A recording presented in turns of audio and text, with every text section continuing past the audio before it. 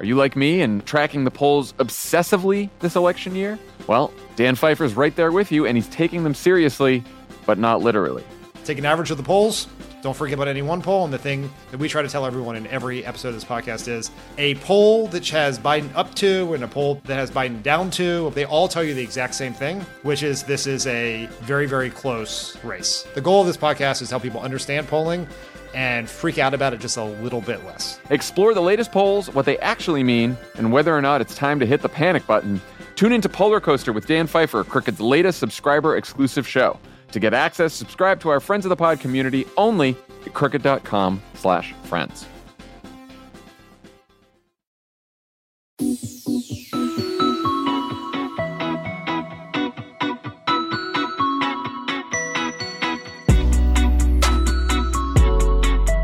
Welcome back to Pod Save the World. This is Tommy Vitor. I'm Ben Rhodes in studio. Ben, I'm sad that I'm not with you in studio, but I literally just came from the Iowa State Fair and went directly to a different studio here in Des Moines, so I'm a little disgusting, but I'm having a good time. Yeah, and we flipped roles here. Do you get a pork chop on a stick or anything like that? So I spent the last couple hours watching Mayor Pete. So he spoke, and then he did a gaggle, and this worldo's heart is full right now because he was asked about the Golan Heights. He was asked about Kashmir.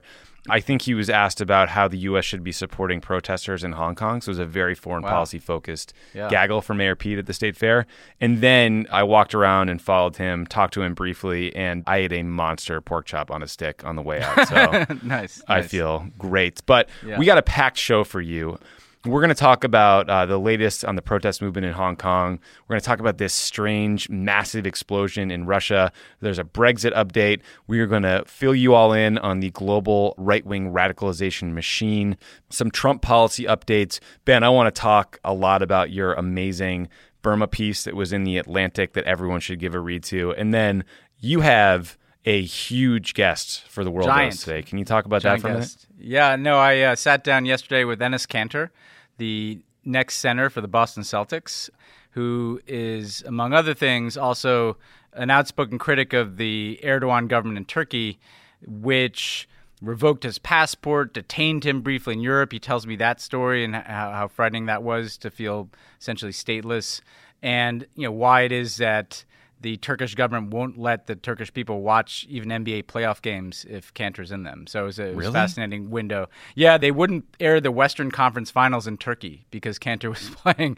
And, it's a good window into just, we've talked about Turkey on this, but just how far-reaching these kind of authoritarian grievances can go. Yeah, seriously. Talk about strongman acting weak there, Erdogan. That's pretty pathetic. Let the people watch hoops, man. Okay, well, if you want to see lots of fun pictures and videos from Iowa, check out my Instagram at Tommy Vitor. But without further ado, let's talk foreign policy. So this protest movement that we've talked about for several weeks in Hong Kong is escalating. The protesters have again been shutting down the airport. The police are cracking down harder and harder. I saw some reports that they actually tear gassed the subways, which is just an insane thing to do. I don't know how you're supposed to get the tear gas out of the subways. And also worrisome is that the demands on each side seem to be increasing as opposed to narrowing through some sort of negotiated process. So I don't know how these things end. I mean, as we've told you before, they started over this extradition bill that many activists feared would have sucked them into the Chinese judicial system. But now we're talking about demands for new elections, which is almost certainly a non-starter for the Chinese. The Chinese military has started conducting military exercises nearby, which has increased speculation and concern about a potential military crackdown. And, let's call it for what it would be, a Tiananmen Square 2.0. So, Ben, I'm curious what you think about the trajectory of these protests generally, and then what role, if any, you think the U.S. government should be playing here to mediate. Yeah, well, I think, we've reached the boiling point, and we've talked about this, but the Chinese for some weeks now have been kind of laying the predicate for some form of crackdown by casting the protesters as violent, provoking them sometimes with kind of thugs who pick fights into violence, beginning to use language suggesting that they're terrorists. And then you saw in the recent days in China state media clearly an effort to intimidate, scare the protesters. You saw in some Chinese state-run media these images of Chinese military exercises nearby, the prospect potentially of the Chinese military moving into Hong Kong, which would be, really uncharted territory in a province that was supposed to have some, autonomy and some self-government. And, now I think the protesters are seeing this and thinking, if we succumb to this pressure, if we just go back home, they're just going to squeeze and squeeze and squeeze, which is what's happened in past protest movements in Hong Kong. And so instead of pulling back, they are escalating because they see this as their chance. They're mobilized. They had the world's attention.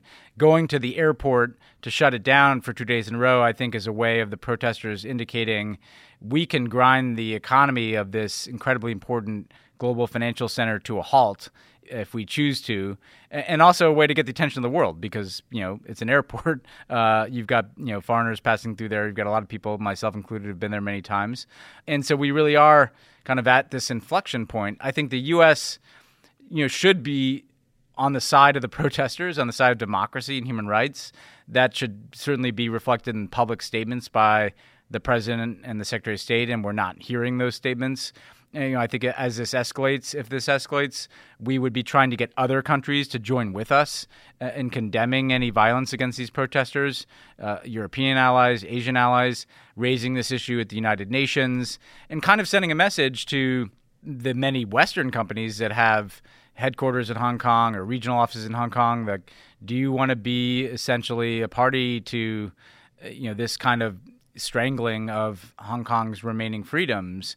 And, I'm not suggesting it would be easy, and the Chinese obviously hold a lot of cards here, but there's a time when you're supposed to be on the right side of these issues, and this is one of them. Yeah. So, one notable development, as long as we're talking about the U.S. role, is that Chinese authorities now seem to be blaming the United States for this protest movement.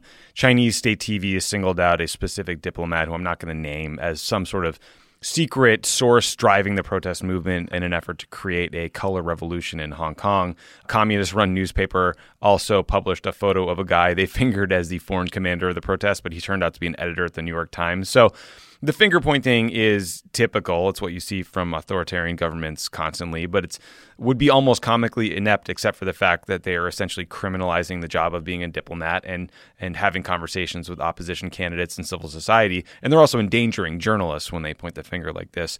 It is also absurd to blame the U.S. for these protests when Trump has essentially signaled that he doesn't give a shit about the protesters. So I'm not sure that this blame game is going to work here. Yeah, first of all, it shouldn't be surprising. The Chinese often blame the West, blame the U.S. for everything, particularly any internal unrest. And it reminds me of the debates we have about domestic politics where it's like the Republicans are going to call you a socialist anyway, so you should speak up for what you believe. Yeah, right. The Chinese are going to blame us anyway. We should speak up for what we believe. We're not getting points here for Trump, well, not speaking up, but kind of saying that the Chinese have shown restraint, and today saying he hopes it works out well for everybody, including China, and China's the only entity he referenced in that statement. I also think, though, right now, we're in an authoritarian trend. We've talked about this on this podcast, but just in the last couple of weeks, you've got India taking direct control over Kashmir. You've got Russia cracking down on protests. You've got Hong Kong now being faced with a crackdown. And, the U.S. is absent from all these developments. And people are standing up for their freedom and their rights all over the world. And I think we also make a mistake in assuming that inevitably these authoritarian governments are going to win. I don't think in any way we should think that's inevitable. And frankly, the Chinese have a lot of vulnerabilities right now. They don't look like they are in a particular position of strength with the people of Hong Kong, who seem to overwhelmingly support these protests. And so, I think this is a time for us to be standing up for what we believe in, just like Xi Jinping and Narendra Modi and Vladimir Putin have made it very clear what they believe in. Yeah. And I know Trump won't do it, but it's good to see a bunch of the candidates. I saw Warren, Buttigieg, Beto speaking up for this. Yeah. So, Ben, I noticed this morning that the Trump administration had backpedaled and delayed some of the new tariffs that they had announced were going to go in place in September. They pushed them until, I think, mid-December, presumably because somebody woke up and realized they'd be screwing over U.S. consumers trying to buy electronics or phones or whatever during the holiday season. But generally speaking, do you think that this tariff fight makes the what we do or say conversation about Hong Kong more or less complicated? Does it give us leverage? How do you think it plays here? I actually think the honest truth from my perspective, at least, is that it kind of bizarrely emboldens China, because China has been increasingly in this hostile and adversarial position towards the United States as the trade wars escalated. A lot of nationalism in their media, a lot of anti-U.S. rhetoric in their media, and kind of a mentality that, we're circling the wagons here and fuck you, Donald Trump. We're going to do what we want here. And so they may be flexing their muscles in a way in Hong Kong as part of this kind of nationalist fever that they've been whipping up in the country. So to me, one of the things that's also clear is that, Trump could care less about these protests. He cares about his trade war. People don't know where that trade war is ending. A secondary effect of that trade war may actually be, again, kind of stirring the pot, this nationalist pot in China that's manifest now in Hong Kong. And, keep your eye on Taiwan, because we don't know where this is going. And it is, that may sound somewhat alarmist, but the reality is if you look at history, trade wars often lead to other kinds of conflicts. Mm-hmm. That's not like a novel notion. And so we may be kind of seeing this thickening divide between China and the Western world. And, Hong Kong is the place that used to be the bridge between China and the Western world. And they're literally trying to take an eraser and wipe that out before our eyes. Yeah, I do not think this story is going away anytime soon, so we will keep watching it here. Okay, let's turn to Russia for a minute, because some of you might have seen this video that was on the internet of a massive explosion in northern Russia. It's really pretty scary. You can see like the shock wave go out and sort of spread, and it is wild. So these nuclear experts have examined this, and they now think that the Russians were testing a nuclear-powered cruise missile when something went very wrong. We've actually talked about this missile on the show before. Putin rolled it back at this press conference back in the day where he had like some janky digital video that was like a cartoon that purported to be this thing. But NATO calls the missile the SSC-X-9 Skyfall, and here's the concept and why it matters. So a cruise missile is different than a traditional long-range ballistic missile. A ballistic missile gets launched way up in the air. Sometimes it goes into orbit, and then it uses gravity to fall onto its target, so it has sort of a predictable flight path. A cruise missile is basically like a rocket or a jet airplane with a warhead on it. You can guide it to its target at a low altitude, at high speed. It can maneuver, and it can ultimately hit a very precise target. So all of our missile defense systems are designed to take out these ballistic missile systems, the big lofty ones that go up into the sky. To the extent that they work at all, we don't really know. But let's say you had a nuclear-powered cruise missile. It would have essentially unlimited range, and it could evade any existing missile defense system there is and take out basically any target on the planet. So it would be a big deal, a destabilizing technology.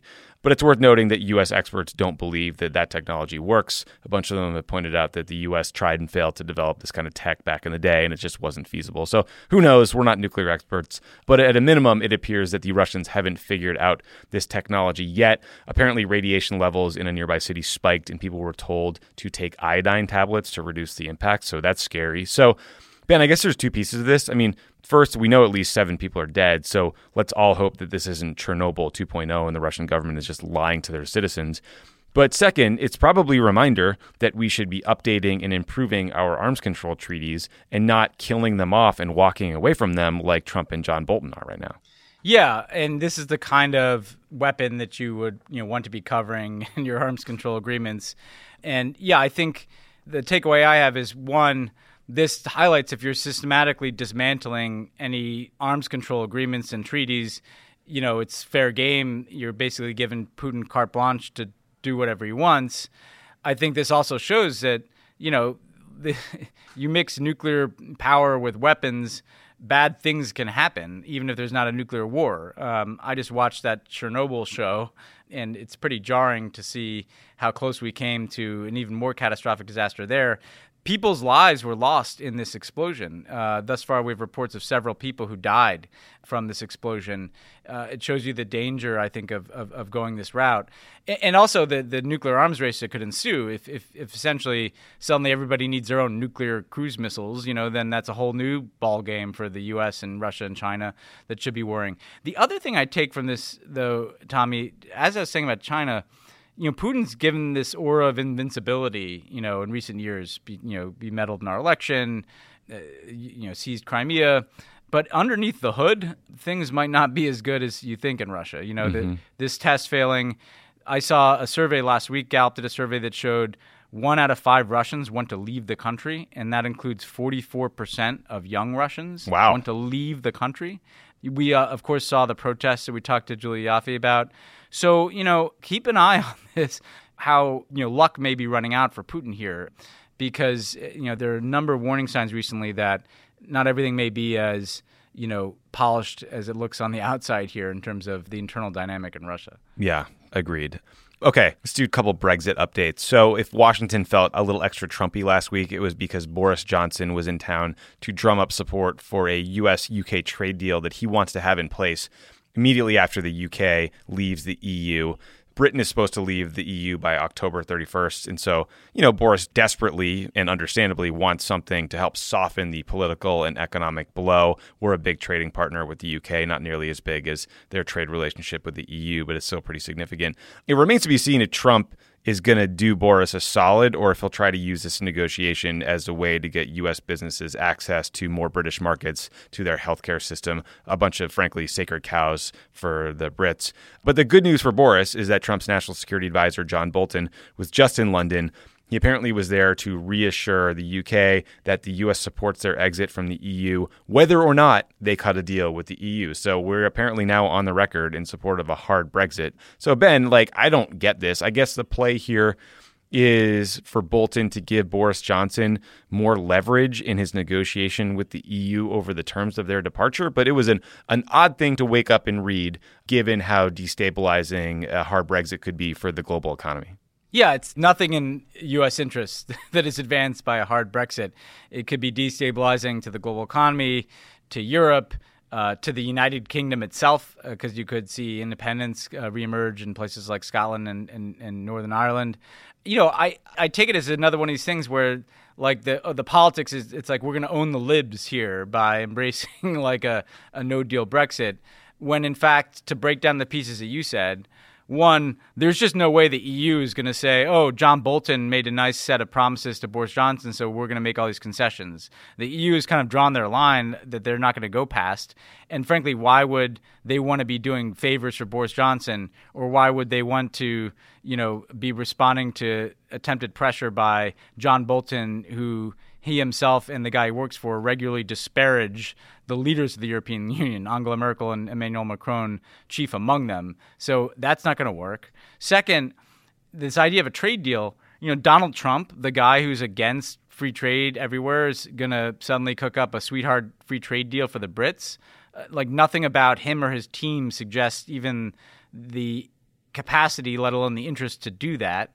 It's also very complicated because what will the British economy look like when it leaves the EU? It's so tied up with the European Union that it's not like they can leave and the next day just have a free trade agreement with the US. So this would take time. It would take time to be negotiated. It would take time to see what the fallout is from Brexit. It would, certainly even if it was negotiated, it'd have to get to the US Congress. So the idea that there's some quick light switch that can be flipped that can make whole what the Brits are losing in Europe with a free trade deal with the U.S. is just not true. It's another lie, just like all the other lies that Boris Johnson's put forward. And should add, again, as you said, we can't make them whole. They're overwhelmingly much more, have been oriented towards Europe in terms of their economy, in terms of an export market. So, Boris is trying to find political cover for the damage that will be done through no-deal Brexit. He wants a talking point where he can say, well, we'll have this free trade deal with the Americans. But, there's a lot more work that needs to be done before anything like that is actually real. In the meantime, there'll be awful consequences from that no-deal Brexit. Yeah, agreed. Okay, let's take a quick break. And when we come back, we are going to talk about the machine that is pushing far-right nationalism around the globe.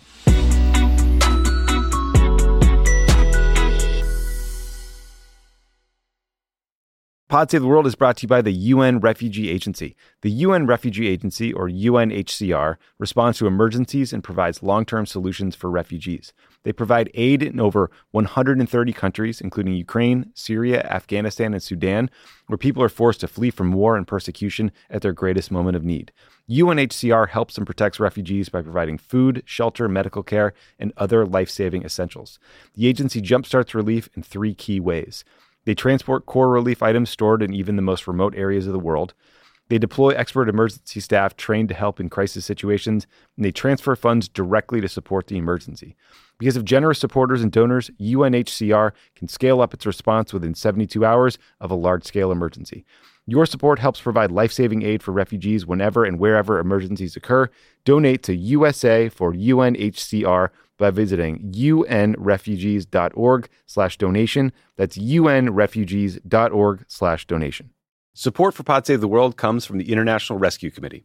The IRC works in more than 50 countries, serving people whose lives have been upended by war, conflict, and natural disasters.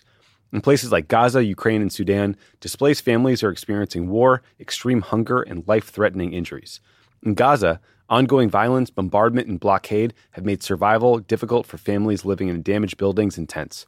The lack of safe water, medicine, and healthy food contributes to the spread of diseases, and children are especially at risk.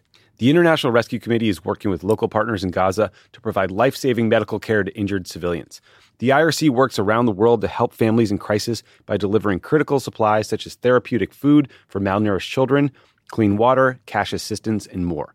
Your donation will support this work and help children and families survive. Listen, the International Rescue Committee is an incredible organization. They are doing the Lord's work all around the globe. I have donated to them, for many, many years now because I know that my dollar will go towards helping people. It's not going to go to administrative costs or overhead fees. It's just an incredible group doing great work. I hope you'll consider them.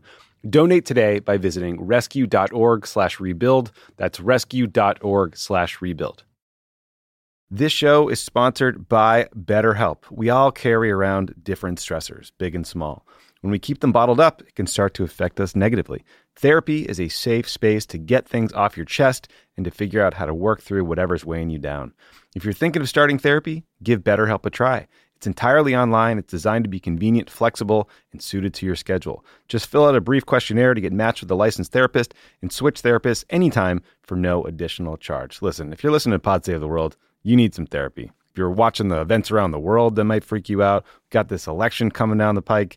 There's a lot of stuff that people are stressed about, that are anxious about, stuff that makes you lose sleep, and therapy can help.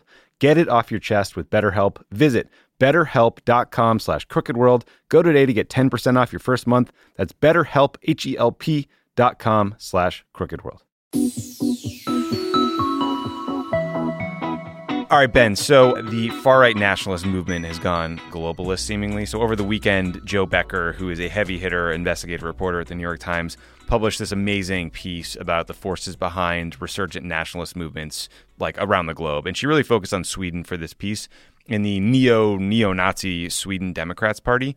Many people might remember Trump's odd tweet from February of 2017 when he was talking about how he just couldn't believe what happened in Sweden last night.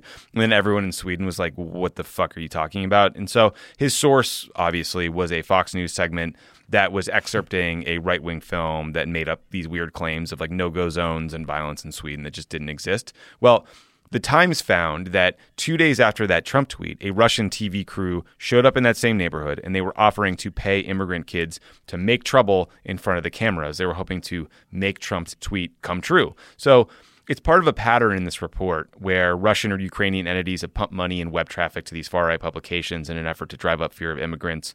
It's great that the Times exposed this effort for what it is, but it's frightening that it seems to have worked, and anti-immigrant sentiment has increased along with some support for some of these far-right parties. So, Ben, I don't really know how you deal with this. I mean, hopefully the Swedes are more universally offended by Russian interference in their elections and their affairs than Americans are and actually reject these clowns, but it was a pretty unbelievable story. Yeah, and it shows all the different connections that support the authoritarian playbook, So you've got the indigenous, relatively small group of extremists inspired by anti-immigrant and in some cases Nazi ideology that are kind of on the margins. Then they take advantage of these technologies, social media, the internet, to propagate all of their hate. Then the Russians come in behind that and try to give it as much life as they can. I'll talk about that in a second. And then you got Donald Trump, literally the most powerful office in the world, suddenly is elevating some of the same conspiracy theories or theories about immigrants that were once on the margins of Swedish society. And then all these things coalesce to make this movement, a snowball rolling down a hill that is getting bigger, And to take the different pieces, the internet one is important, and there may be a solution to this. But essentially, what's interesting, if you look at this piece, you have all these far-right forums and websites with hate speech and conspiracy theory articles. And what happens is, because the articles are in Swedish. What was interesting to see in the Times analysis is most, or at least a significant amount of the web traffic coming to these links was coming from outside of Sweden. So other people who probably don't read Swedish are clicking on these links so that Google, the algorithm, will think, oh, these are the popular stories. If you Google immigrants or you Google crime, this is what comes up. We saw this. I'll give you an example of when I was in government. When MH17, the flight that took off from the Netherlands, was shot down over Ukraine. So a plane full of civilians is shot down over Ukraine. Clearly, it was shot down from an area controlled by Russian-backed separatists. So either Russia or the separatists that they back shot down this plane. What the Russians did is they created a whole bunch of fake news saying the Ukrainians shot down the plane or it crashed, and they clicked on those links and made it so that if you were a Dutch internet user where the plane took off and you Googled MH17, you're getting a bunch of garbage Russian links telling you all these theories.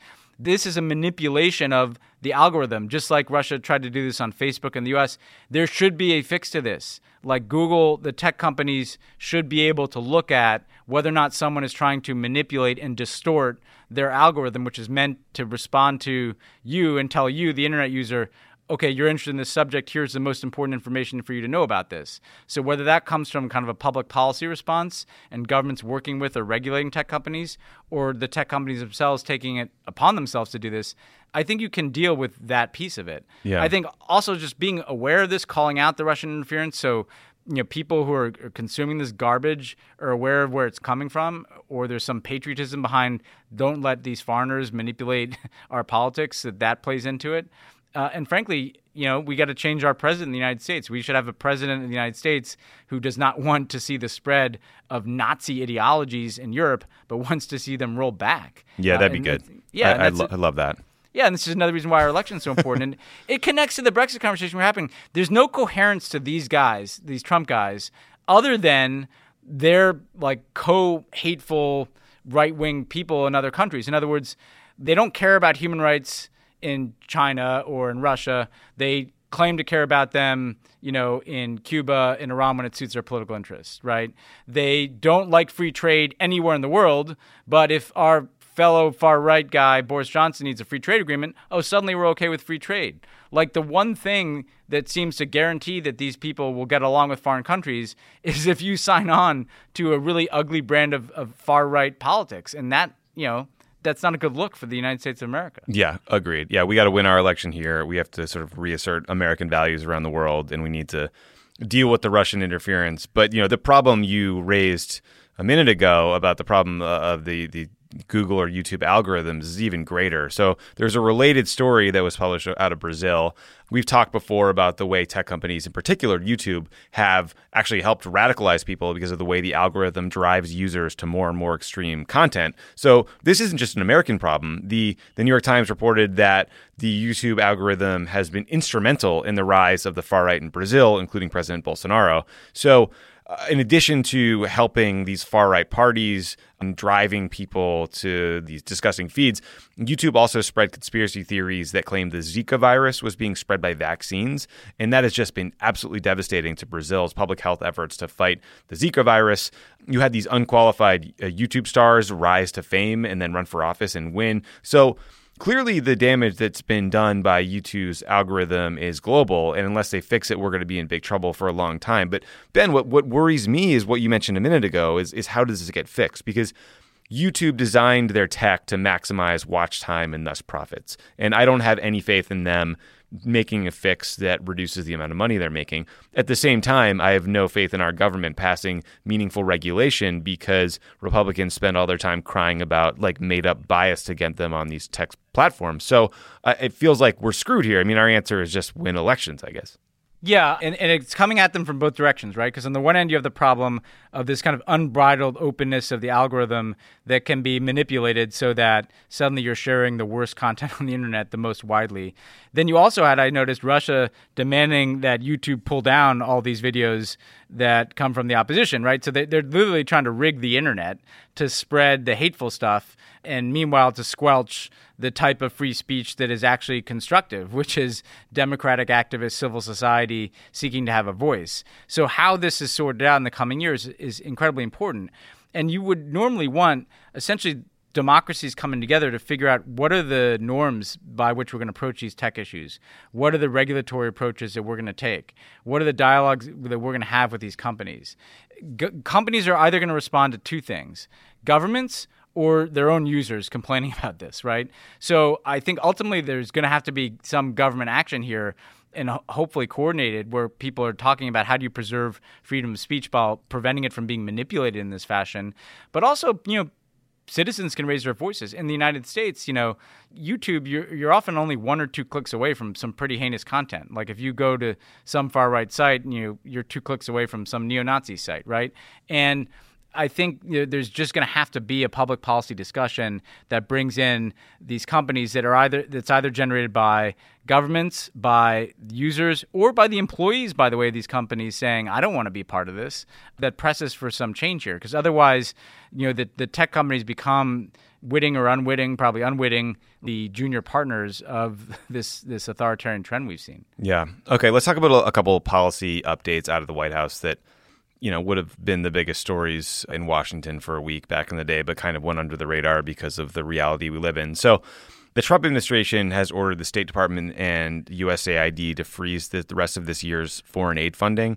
The Times quoted some critics of the decision saying that means like $2 to $4 billion in funding will be frozen through the rest of the year. This is money that should be going to peacekeeping efforts, global health programs, anti-narcotics programs. Good thing we're not trying to keep the peace and cut a deal in Afghanistan or prevent the spread of the Ebola virus. No priorities there. So Democrats in Congress are very unhappy since, the Constitution says that they decide how this money is spent. The Trump folks tried this same move last year, but I think ultimately backed down because Pompeo got pissed. But Ben, I'm curious how big a deal you think it would be if that much money was cut off from foreign aid programs. It's a huge deal. And we get an enormous return on this investment. Part of what people have to understand is if the U.S. is putting some money into peacekeeping operations, or the U.S. is putting some money into combating Ebola, that leverages an enormous amount of other international donor assistance. It can be the indispensable kind of spine of a global effort to deal with a problem. Like when we were dealing with Ebola, because we went in with our assistance, that led, European countries, even China, Canada, others to come in behind us, right? Mm-hmm. And so if suddenly you're withdrawing the U.S. funding that is kind of like the lifeblood, the oxygen for a lot of these international programs, they start to unravel, they start to fall apart. And then what you lose is, if you lose a peacekeeping force, a country could descend back into civil war. If you're not investing in public health in parts of Africa where epidemics can spread, we could be dealing with another Ebola epidemic that's spreading. So in this amount of money, like Donald Trump gave fucking $1 trillion away to corporations and wealthy people through a tax cut to them that, by the way, wasn't for the rest of us. My taxes went up, frankly. He can find $1 trillion for that. He can find $800 billion for the U.S. military. And yet, we're going to nickel and dime $2 to $4 billion in foreign assistance. Yeah. That actually has a much bigger effect. The deficit just rose by 27%. He doesn't care about the deficit. $2 billion is not going to make a dent in the $900 billion deficit that he's created. It's about his kind of pathological, ideological opposition to doing things that are good for people or that make the government work. And I really do. And by the way, it ignores the intent of Congress because he tried to zero out this money in the past and Congress said, no, we control the budget. So this is one of those small stories that should, get people's alarm bells ringing. Yeah, there have been a couple instances like this. The Magnitsky sanctions were another case where Trump was supposed to send a report to Congress that he just refused to do, and he was required to by law. If Congress rolls over here and lets him just change the way money is being sent, I don't know what job they do anymore. So they need to stand up and fight. I mean, it is outrageous. It's important money. These are key priorities. Like, come on, guys, let's go. Yeah. Okay, this story...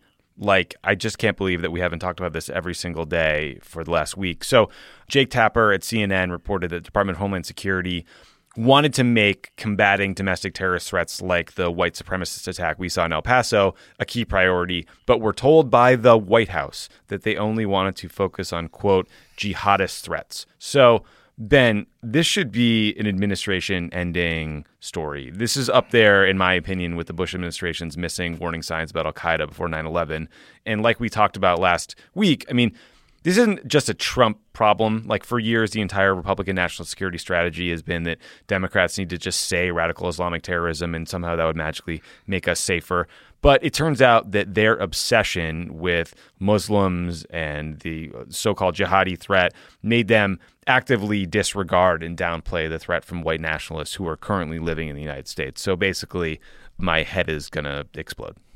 Yeah, no, and you've got, again, like a situation where a white nationalist just committed an act of terrorism in the United States that killed a lot of people in El Paso. That's exactly the threat that this kind of program at DHS is supposed to address. So, I mean, just imagine, try not to do this too much, but imagine if there was news that the White House had canceled a program to deal with the threat from like ISIS, and then the same number of people were killed by an ISIS terrorist in El Paso. Why are the lives of Americans only important if they're killed by a terrorist group that happens to comport with my ideological view of the world? It's crazy, it's sick, and it's a threat to our national security. And it's part of a trend, right? Trump, we heard, didn't like to hear about Russian interference in our elections. And so there was a directive that went out, including the Secretary of Homeland Security, to just not bring it up. Trump doesn't like to hear about white nationalist terrorism because some of those people are his most fervent supporters. So a program like this is squelched. You have a president of the United States who is actively preventing his government from protecting us. You know, right now, I could make an argument that the biggest threats to American national security are white nationalist terrorism in this country, the Russian assault on our democracy, and the rise of right-wing authoritarianism around the world. And Donald Trump is literally not only not doing anything to deal with those threats, he's on the other side. And I don't think we can mince words. It just the extremity of the fact that the President of the United States is a danger to American national security on the most important national security issues that we face in 2019. Yeah, I literally can't believe that story ran and they're not congressional investigations. Democrats should be making noise about this. Yeah, they really should. Please start, guys. Okay, so we had talked a while back about how Congresswomen Rashida Tlaib and Ilhan Omar are planning a trip to Israel and the West Bank this summer. And there was some question about whether Prime Minister Bibi Netanyahu would let them into the country because Tlaib and Omar support the Boycott, Divestment, and Sanctions, or BDS movement. And Israel has a law in the books that allows them to deny entry to BDS supporters. But in a surprisingly smart move, the Israelis decided to let Congresswoman Omar and Tlaib visit. They said it was out of respect for the U.S.-Israeli alliance. It was respect for Congress generally. Axios reported that apparently Trump was unhappy with the Israeli decision and told advisors that he thinks the Israelis should have barred these American congresswomen from coming to the country. So, you know, a very America first move from our esteemed president, Ben. Yeah. And I mean, look, the Israelis are smart about this because they've long recognized that their administrations may come and go. So their ultimate source of support should be the U.S. Congress. And they've been very smart about this. And they tried to cultivate people in both parties and made the right decision. You know, we don't often credit this current Israeli government, but in this, they made the right decision for allowing this trip to go forward. What it tells you is just Trump sees Israel as just like an extension of his domestic political agenda, right? I mean, it gets at how much this is not about some sincere interest in Israel. It's like, I like to cozy up to Israel because that's good for my politics with evangelicals and maybe right-wing Jews. And meanwhile, I've got this feud with the Squad, so maybe my buddies over there in Israel can do this so it gets a lot of attention and there's a fight about it. It shows that Trump is actually, you know, doesn't give a shit about Israel's security, right? Because actually Israel's security depends on having a good relationship with the U.S. Congress over the long term. Trump's literally trying to undermine that, right? Yeah. So if you care about Israel, like you might wonder why the U.S. president is trying to convince the Israeli government to take a shot at two U.S. Congress people to suit his own kind of racist political agenda. Yeah, and by the way, I mean, if you don't like the BDS movement, invite two BDS supporters into the country and convince them they're wrong. Yeah. Right? Yeah. I mean, like, give them briefings, show them security concerns. Like, do we have a conversation? But, like, barring their entry, come on, that's just completely ridiculous. Yeah. So, Ben, last week we previewed that you were about to publish this big story in The Atlantic about Burma and what the hell happened with Aung San Suu Kyi. So I really was hoping we could dig into the piece because it's like, it's one of the best things. It's the best thing I've read about Burma in a long time. It's also just one of the best reported stories I've read about U.S. foreign policy because you don't sugarcoat the fact that things went wrong under our watch. Can you just tell us about it? Like, I'd love to hear about the reporting itself, where you went, what you did, and like how you undertook this process and like learned how to do this, and then kind of what your takeaway was on what happened to this icon, this hero of human rights, Aung San Suu Kyi. Yeah, well, I, like everybody else, was hugely horrified throughout 2017. In 2017, 750,000 Rohingya Muslims were driven brutally across the border into Bangladesh. And, I had worked a lot on Burma and, thought that was a good news story. It was a country opening up, greater respect for human rights and movement towards democracy in the country. Aung San Suu Kyi, this icon of democracy and human rights, ascending to this position as state counselor. And then essentially there's this kind of mystery that I wanted to solve, which is what went wrong. Were we wrong about Aung San Suu Kyi? How could this person who used to stand for these values now be, complicit through her silence, at least, in what's happened? Because she doesn't control the military, so she's not ordered this. It's a bit complicated because the Constitution prevents civilian control of the military, in addition to preventing her from becoming president. But she still has a huge voice, and she still has power in that country and has done nothing with her voice or that power to try to make this situation better. So, I started by talking to a lot of the people who've worked with her for decades. She's had a lot of support in the U.S. and Australia. I talked to a guy like Kevin Rudd. I talked to a bunch of Brits who've been close to her for many years. She obviously lived there, to just try to get a sense of, who is she? How have you known her over the years? How has she perhaps changed? Then I went to Burma, and it was kind of energizing, Tommy. I mean, how many times were you on the other side of a reporter asking you questions? Yeah, I know. It's so fun asking them yourself. I went, I took a notebook and went there for a couple of weeks, and I talked to a bunch of people in government, a bunch of people in Yangon, a bunch of activists, and, this picture began to emerge.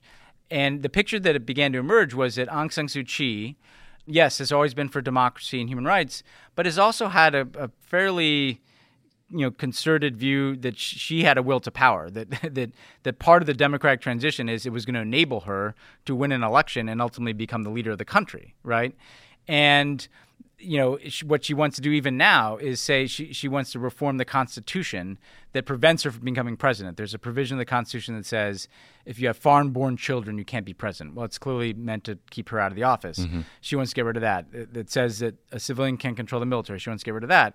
So she's still kind of focused on something that, yes, is a transition to democracy. Like normally we'd think, yes, of course you want a civilian to be in charge of the military. You shouldn't have someone barred from being president for that reason. But the democratic agenda she has is also her own agenda.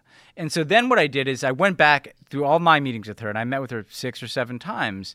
And playing back the tape in my head, I could see, and I could see this at the time too, but that there are kind of two Aung San Suu Kyis. There's the one who talked very eloquently about human rights and democracy, and then the one who was always kind of very focused on what was the next play that she was going to make to climb the ladder towards power, right? Mm-hmm.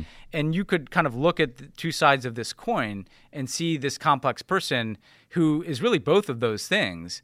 And unfortunately for, above all, the Rohingya, she's kind of shown in the last year or two that when forced to choose, she's not willing to relinquish her pursuit of power because tragically, what is happening to the Rohingya in that country is not unpopular among the majority of people in that country because there's a lot of prejudice there. So that was the basic core of the story. And then I found lots of kind of fascinating off-ramps into other material as well. Yeah, I mean, it's just such a great piece. Everybody should check it out. And I'm incredibly impressed that you were able to pull that off. I mean, were you ever worried that they wouldn't want you to visit or would be worried that you were doing all this reporting? I was very transparent with them. I went into the consulate here in LA and I was like, I want to come and I'm writing a piece for the Atlantic. And they said, oh, Ben Rhodes, we're so happy, because they had good feelings for me because I was part of the opening there. And I kept having to tell them, guys, I'm writing about this, and they weren't quite sure what to make of me because I'm this kind of former official. In their minds, maybe someday I'll be an official again, right? But now I'm writing for publication. They were pretty candid. I sat down with a few government officials. And, the National Security Advisor gave me some very candid quotes that I thought were revealing of their mindset. One, he said, look, if you guys, pressure us, we'll just turn to the Chinese, he was very blunt about it. The Chinese want to spend a lot of money down here, and so if you guys pile up more sanctions, we'll just go in that direction. Yeah. And he also said to me, he compared the Rohingya who are in the camps and that they need to resettle back in Burma. He said, this is like the situation you guys have in Texas where, the people down in Texas, they want to build a wall, but you need some workers to come in and it has to be orderly. So he literally is using Trump's talking point on the wall to compare it to the Rohingya. And what both of those quotes illuminated to me is the external impact on a place like Burma. It's a small country, right? It's certainly a country that doesn't have developed institutions. It's very susceptible to global trends. So you've got a big authoritarian neighbor in China that has 1 million Muslims in concentration camps. Well, if that's the big influence in your country, evicting 750,000 Muslims in an ethnic cleansing suddenly doesn't look that out of step with what's happening around you. Or you've got a U.S. president who's literally not even said the word Burma, hasn't called Aung San Suu Kyi once, hasn't said word one about the Rohingya. They take that as kind of like a free pass to do whatever they want, right? Yeah. They've got Facebook there, we've talked about, is fueling all these hate campaigns and is really radicalizing some of their politics against Muslims in general and Rohingya in particular. So the other fascinating thing for me is how part of what happened to Aung San Suu Kyi, this national security advisor also said to me, look, in the 1990s, it would have been easier to transition to democracy. And I was actually quite sympathetic to that. The international environment there was moving in the direction of democracy. Now, the international environment is moving in the direction of authoritarianism and nationalism and religious strife. And Aung San Suu Kyi is not proven able or willing to kind of buck those trends, right? And that, I think, is key to understanding what happened there. Yeah. Well, it's a hell of a good piece. Everyone check it out. Yeah, no, it's on the Atlantic website, and it'll be in their September issue. So yeah, buy it. Buy good journalism. Welcome your feedback. So let's end on one hopeful note. So this is just some data I saw. So according to Gallup polling, Americans are now more likely to support allowing refugees from Central America into the U.S. than they were before. So 51% of Americans supported letting these refugees into the U.S. in December. Now we're at 57%. So despite the fact that we have one of the most toxic political conversations about immigration that I can remember in my lifetime, despite the fact that our president is a racist demagogue, we still have a huge swath of American people that care about other human beings, that have big hearts, that want to do the right thing. And I found that to be really affirming and actually pretty shocking.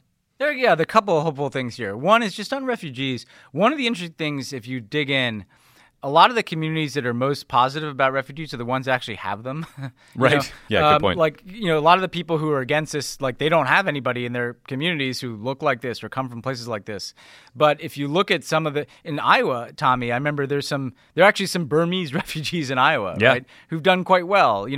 They're people, they're these, it's one of the great things about America. There's all these Vietnamese out here in Los Angeles who've done great things. And so that's part of it. When Americans actually get to know people and see them as human beings, they can be quite welcoming. The other thing is, I do think, to tie all this together, there's something about maybe there are people who've harbored, keep the refugees out. But then when they see the pictures and they see children in cages and they see the kind of logical endpoint of that ideology, they kind of wake up and they're like, that's not really us. And I do hope that if something good can come out of this period we're in, we can see it. Citizens around the world can see where this kind of nasty authoritarian politics goes, whether it's kids in cages in the United States or what's happening in Hong Kong. And we've talked about this before, but this could be a backlash to the backlash. If people are getting woken up and they're standing up and saying, you know what, actually, I don't want to go that path. We can see where that path is headed. Trump shows us where that path is headed in this country, and we're going to reject that.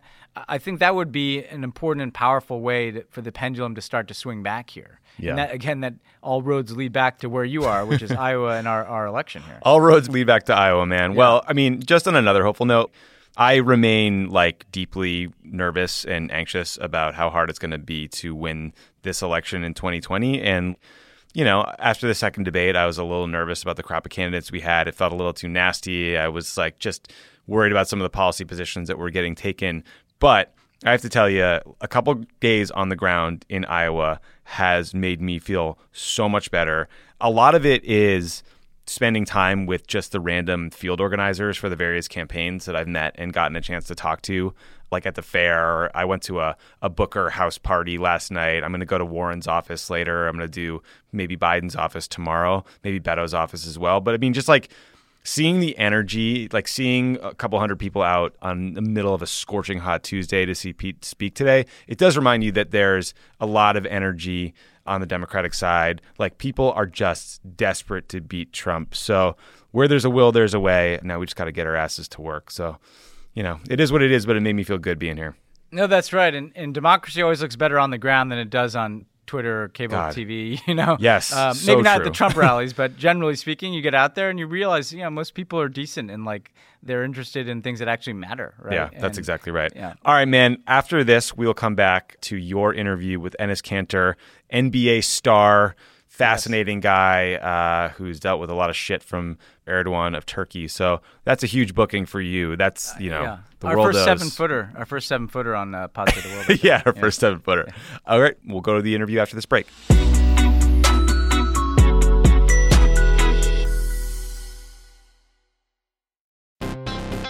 Are you like me and tracking the polls obsessively this election year? Well, Dan Pfeiffer's right there with you, and he's taking them seriously, but not literally. Take an average of the polls. Don't forget about any one poll. And the thing that we try to tell everyone in every episode of this podcast is a poll that has Biden up to and a poll that has Biden down to. They all tell you the exact same thing, which is this is a very, very close race. The goal of this podcast is to help people understand polling and freak out about it just a little bit less. Explore the latest polls, what they actually mean, and whether or not it's time to hit the panic button. Tune into Polar Coaster with Dan Pfeiffer, Crooked's latest subscriber-exclusive show. To get access, subscribe to our Friends of the Pod community only at crooked.com/friends.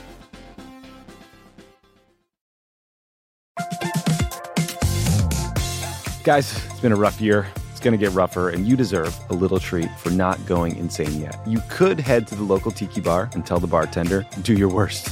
But we have a better idea for you, which is pick out something from the Crooked store. The store is stocked with tons of new merch. It's perfect for the spring. And classics like the Friend of the Pod tees that you'll be wearing long into the next administration or the next fascist dictatorship, depending on how things go. Pick up a new tee for the warm weather ahead, a mug that'll remind you to stay involved this election year, or a hat celebrating your favorite pod. Go to crooked.com/store to shop.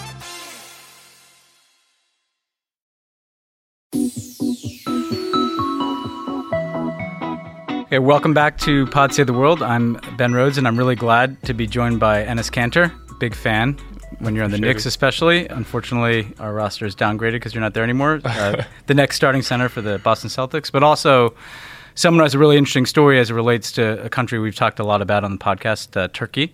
So, Enes, I thought I'd start with your passport was taken away in 2017, rendering you kind of stateless in a way. Why did that happen? What is the root of this feud between the president of Turkey, Tayyip Erdogan, and you? So, well, I have a foundation. I try to do a charity work all over the world when I could travel. And I was actually had a big event in Romania. It was like 6,000 people was going to come. And then I landed in Romania. I gave my passport to this lady. And then she looked at my passport. She said, hold on a second. Yeah. She went in the bag. And then 10 minutes later, police came and told us, it was me and my manager, he said, your passport has been canceled. And then I was like, why? He said, we don't know, but if you want to call the Turkish embassy, you can learn. I was like, those are the one canceling my passport. I'm not going to, just call them and ask him why. And then, after I canceled my passport, I actually took a video and sent, because I want the whole world to know what's going on. And said, hey, I'm being held in Romania. 2 policemen were watching us. They were actually basketball fans too. They actually took a picture while they were watching me. It was weird. And then, they told us, you cannot get in the country. Yeah. And so we had to leave the Europe and come back to, America. But it was very sad because I was going to do a big charity event for the kids, and it didn't happen. And from that day, I think it was like three years ago. From that day, people call me homeless. Yeah. And were you scared? I mean, did you think that they might actually try to take you back to Turkey? Of course, there was a scary part because I know what could happen if they could have, just send me back to Turkey. But I was just like, you know what, I have faith in him because I know I didn't do anything wrong. And you know, I see all the Turkish media right after that. Oh, we are bringing Enes. We are about to bring in Enes. Romania is about to send Enes to Turkey, whatever. So even my family was so scared. My brothers were so scared. Back then, I was playing for Oklahoma City Thunder. So all my teammates were texting me. All my, you know, coaches were texting me if I'm okay or not. So of course, it was a very scary moment. But like I said, I was like, I know I didn't do anything wrong. So I was like, there's no way that Romania will send me back to Turkey. Yeah. And so, you know, they've canceled your passport. They've, you know, criticized you very strongly. They've caused problems for your family at times in Turkey. Is this because you've been an outspoken critic of Erdogan, because you've been associated, you have a friendly relationship with Fethullah Gulen, who leader of obviously a spiritual movement that Erdogan, you know, has tried to crack down on, particularly since 2016 coup attempt? Why do you think there is this grudge against you? Well, first of all, I'll say this, you know, even when I talk about these issues, some of the words that I use that I never even use in my life, because I'm a basketball player. If you look at it in the end, I'm not a politician or journalist. Some of the words I talk to, I never even used that in my life before. But just because of I have a platform, you know, I played in an NBA, I'm trying to use this platform to be a voice of all those innocent people who don't have one. Well, right now, if you look at it, Turkey is the number one the country in the world that put most journalists in a jail. And there are over, say, 17,000 women and over 800 babies on the jail right now. And you know, it's very sad because a lot of people are getting, you know, fired. My dad was a genetic professor, and he got fired. My sister went to medical school for 6 years. Now she cannot even find a job.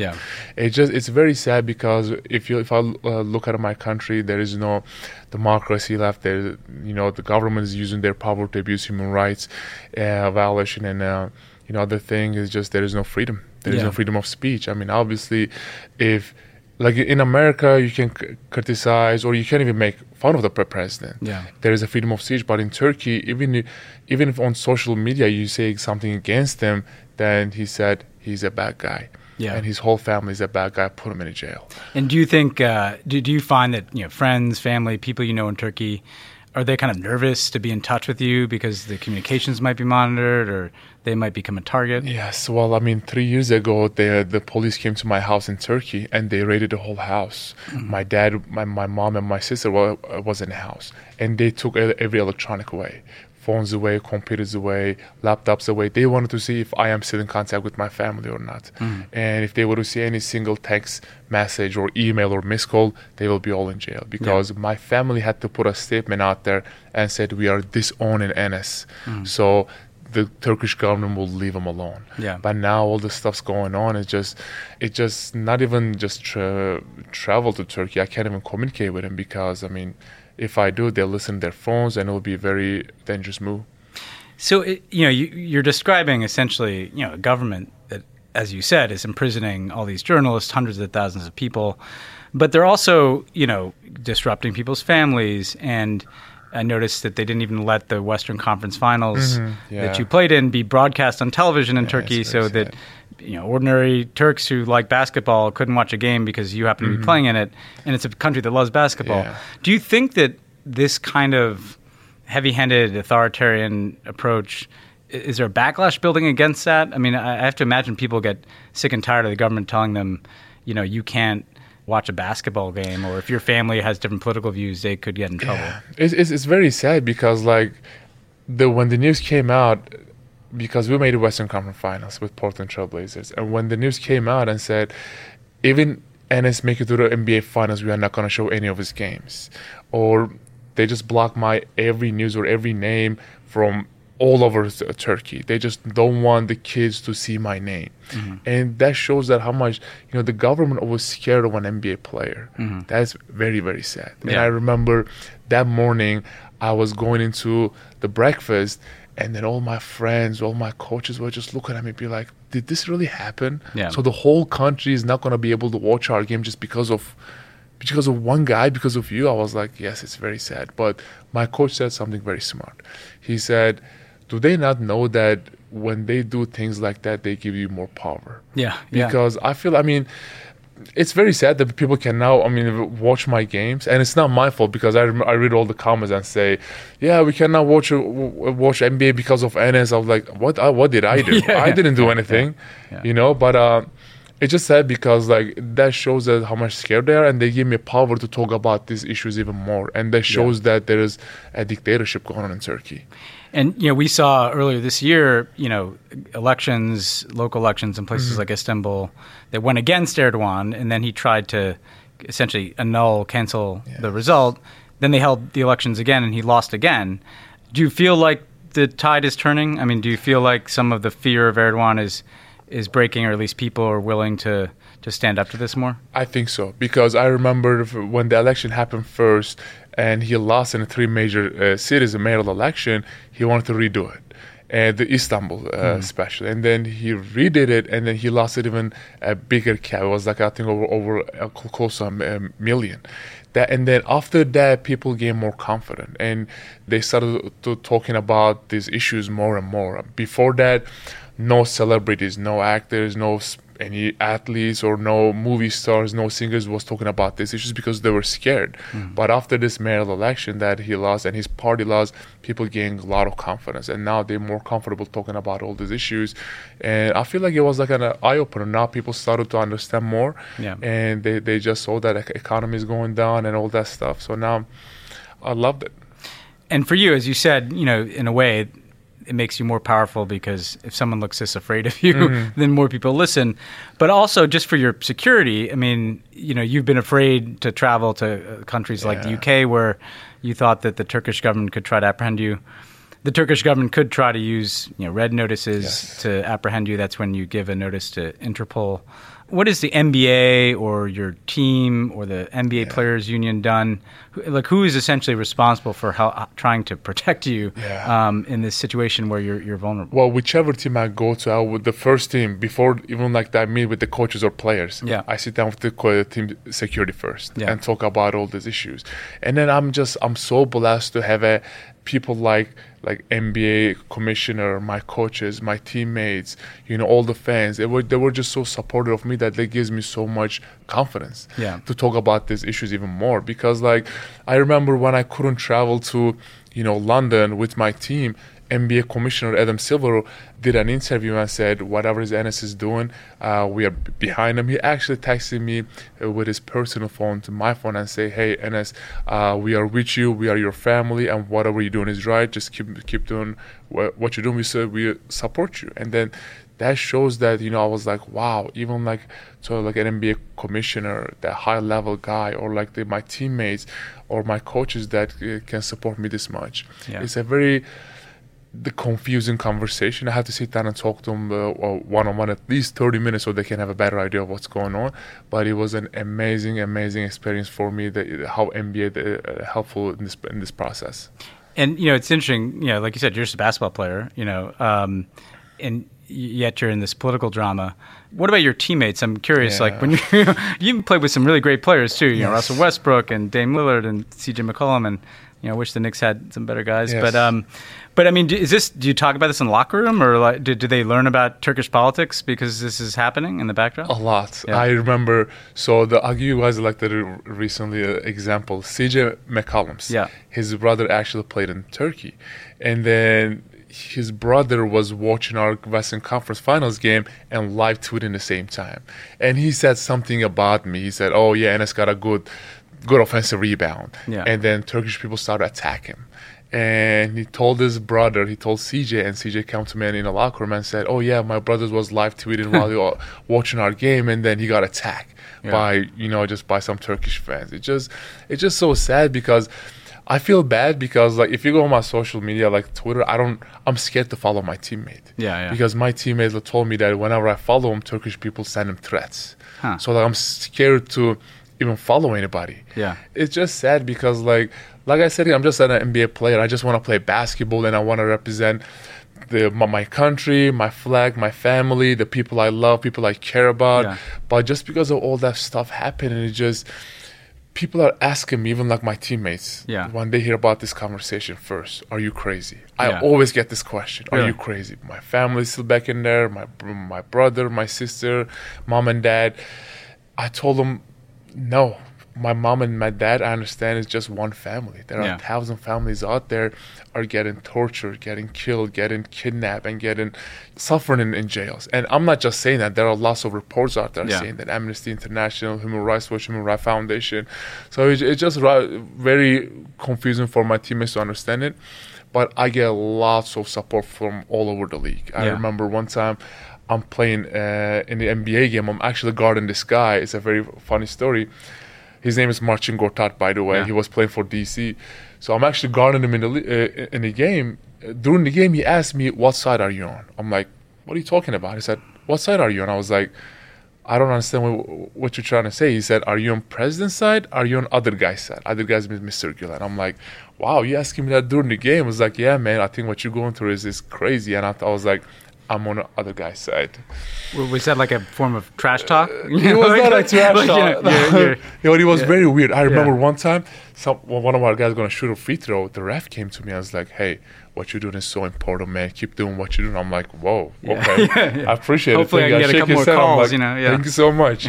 But it just shows that how much the NBA just supported, especially the fans. I cannot thank enough the fans that how much they've been supported. Every time I go to a game, they just said, hey, Enes, this is your home. You should become a citizen and stuff. I'm actually becoming a citizen in 2021. So you're on track to become an American citizen. 2021, it's very weird because it was a very funny story again. So 3 years ago, I was going to become a citizen, and my friend told me, hey, it's 5 years, but if you married an American woman, it's only 3 years.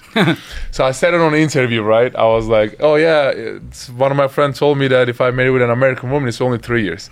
The next day, all Twitter is like, oh, yeah, Enes, I'm single. If you want to get married, I'm an American citizen. Yeah. Not just the girls, guys, everybody. Yeah. So they were just like, "Oh yeah, hey, if you want to get married," I'm like, "I'm okay. I think I'm gonna wait." You wait the extra 2 years. Yes. I don't know if there are any weirdos out there. Well, and your brothers play too, right? Yes. Are they NBA prospects or? Well, he was actually just signed with one of the biggest Spanish team. Okay.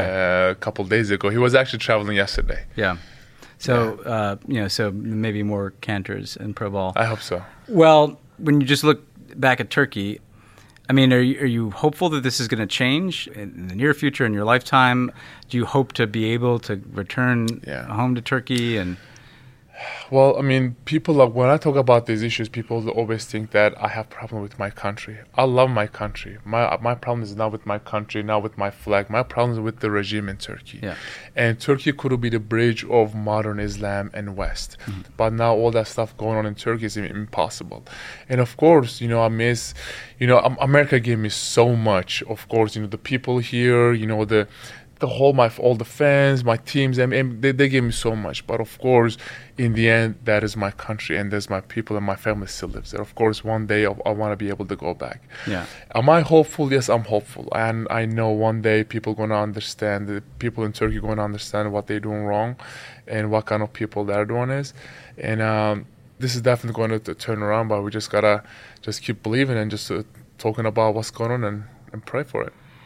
And, back here, do you feel like what's happened to you in Turkey makes you kind of more politically involved? I mean, you've met with some politicians. Mm-hmm. Yes. I mean, do you see yourself as someone who's going to play some role in raising political awareness about these issues in the U.S. and meeting with members of Congress and other things? Mm-hmm. Well, I mean, it was so amazing to see all the senators and Congresses and everybody was just showing a lot of support. I even met with some of the people like the Clinton families and everything. They were showing a lot of support, and not just the one side. Republicans just showing a lot of support. The Democrats showing a lot of support, and it just shows that it gives me a lot of, like I said, confidence. Just show me that I'm in a right path, because I talk about these issues to all these, people. They stop me in the middle. Yeah. There's like, don't worry about it. We already know all these issues. Yeah. What can we do for you? How can we help you? Yeah. So it definitely means a lot to me just seeing all this, support from all these political guys. Well, just before we end here, what about the Celtics this year? Oh, I'm so excited. You feel good about this team? Oh, yeah. You played on some good teams. How does this one rank against Oklahoma City, Portland? Yeah, I haven't met the guys yet, actually. Yeah. I met Kemba Walker. I know how good of a good player he is. I met, Gordon Hayward. Well, he was my teammate. And I met Taco Fall, 7'7" guy. Yeah. He's probably one of the most famous guy already in the whole league. He's 7'7". I'm 6'11", he's 7'7".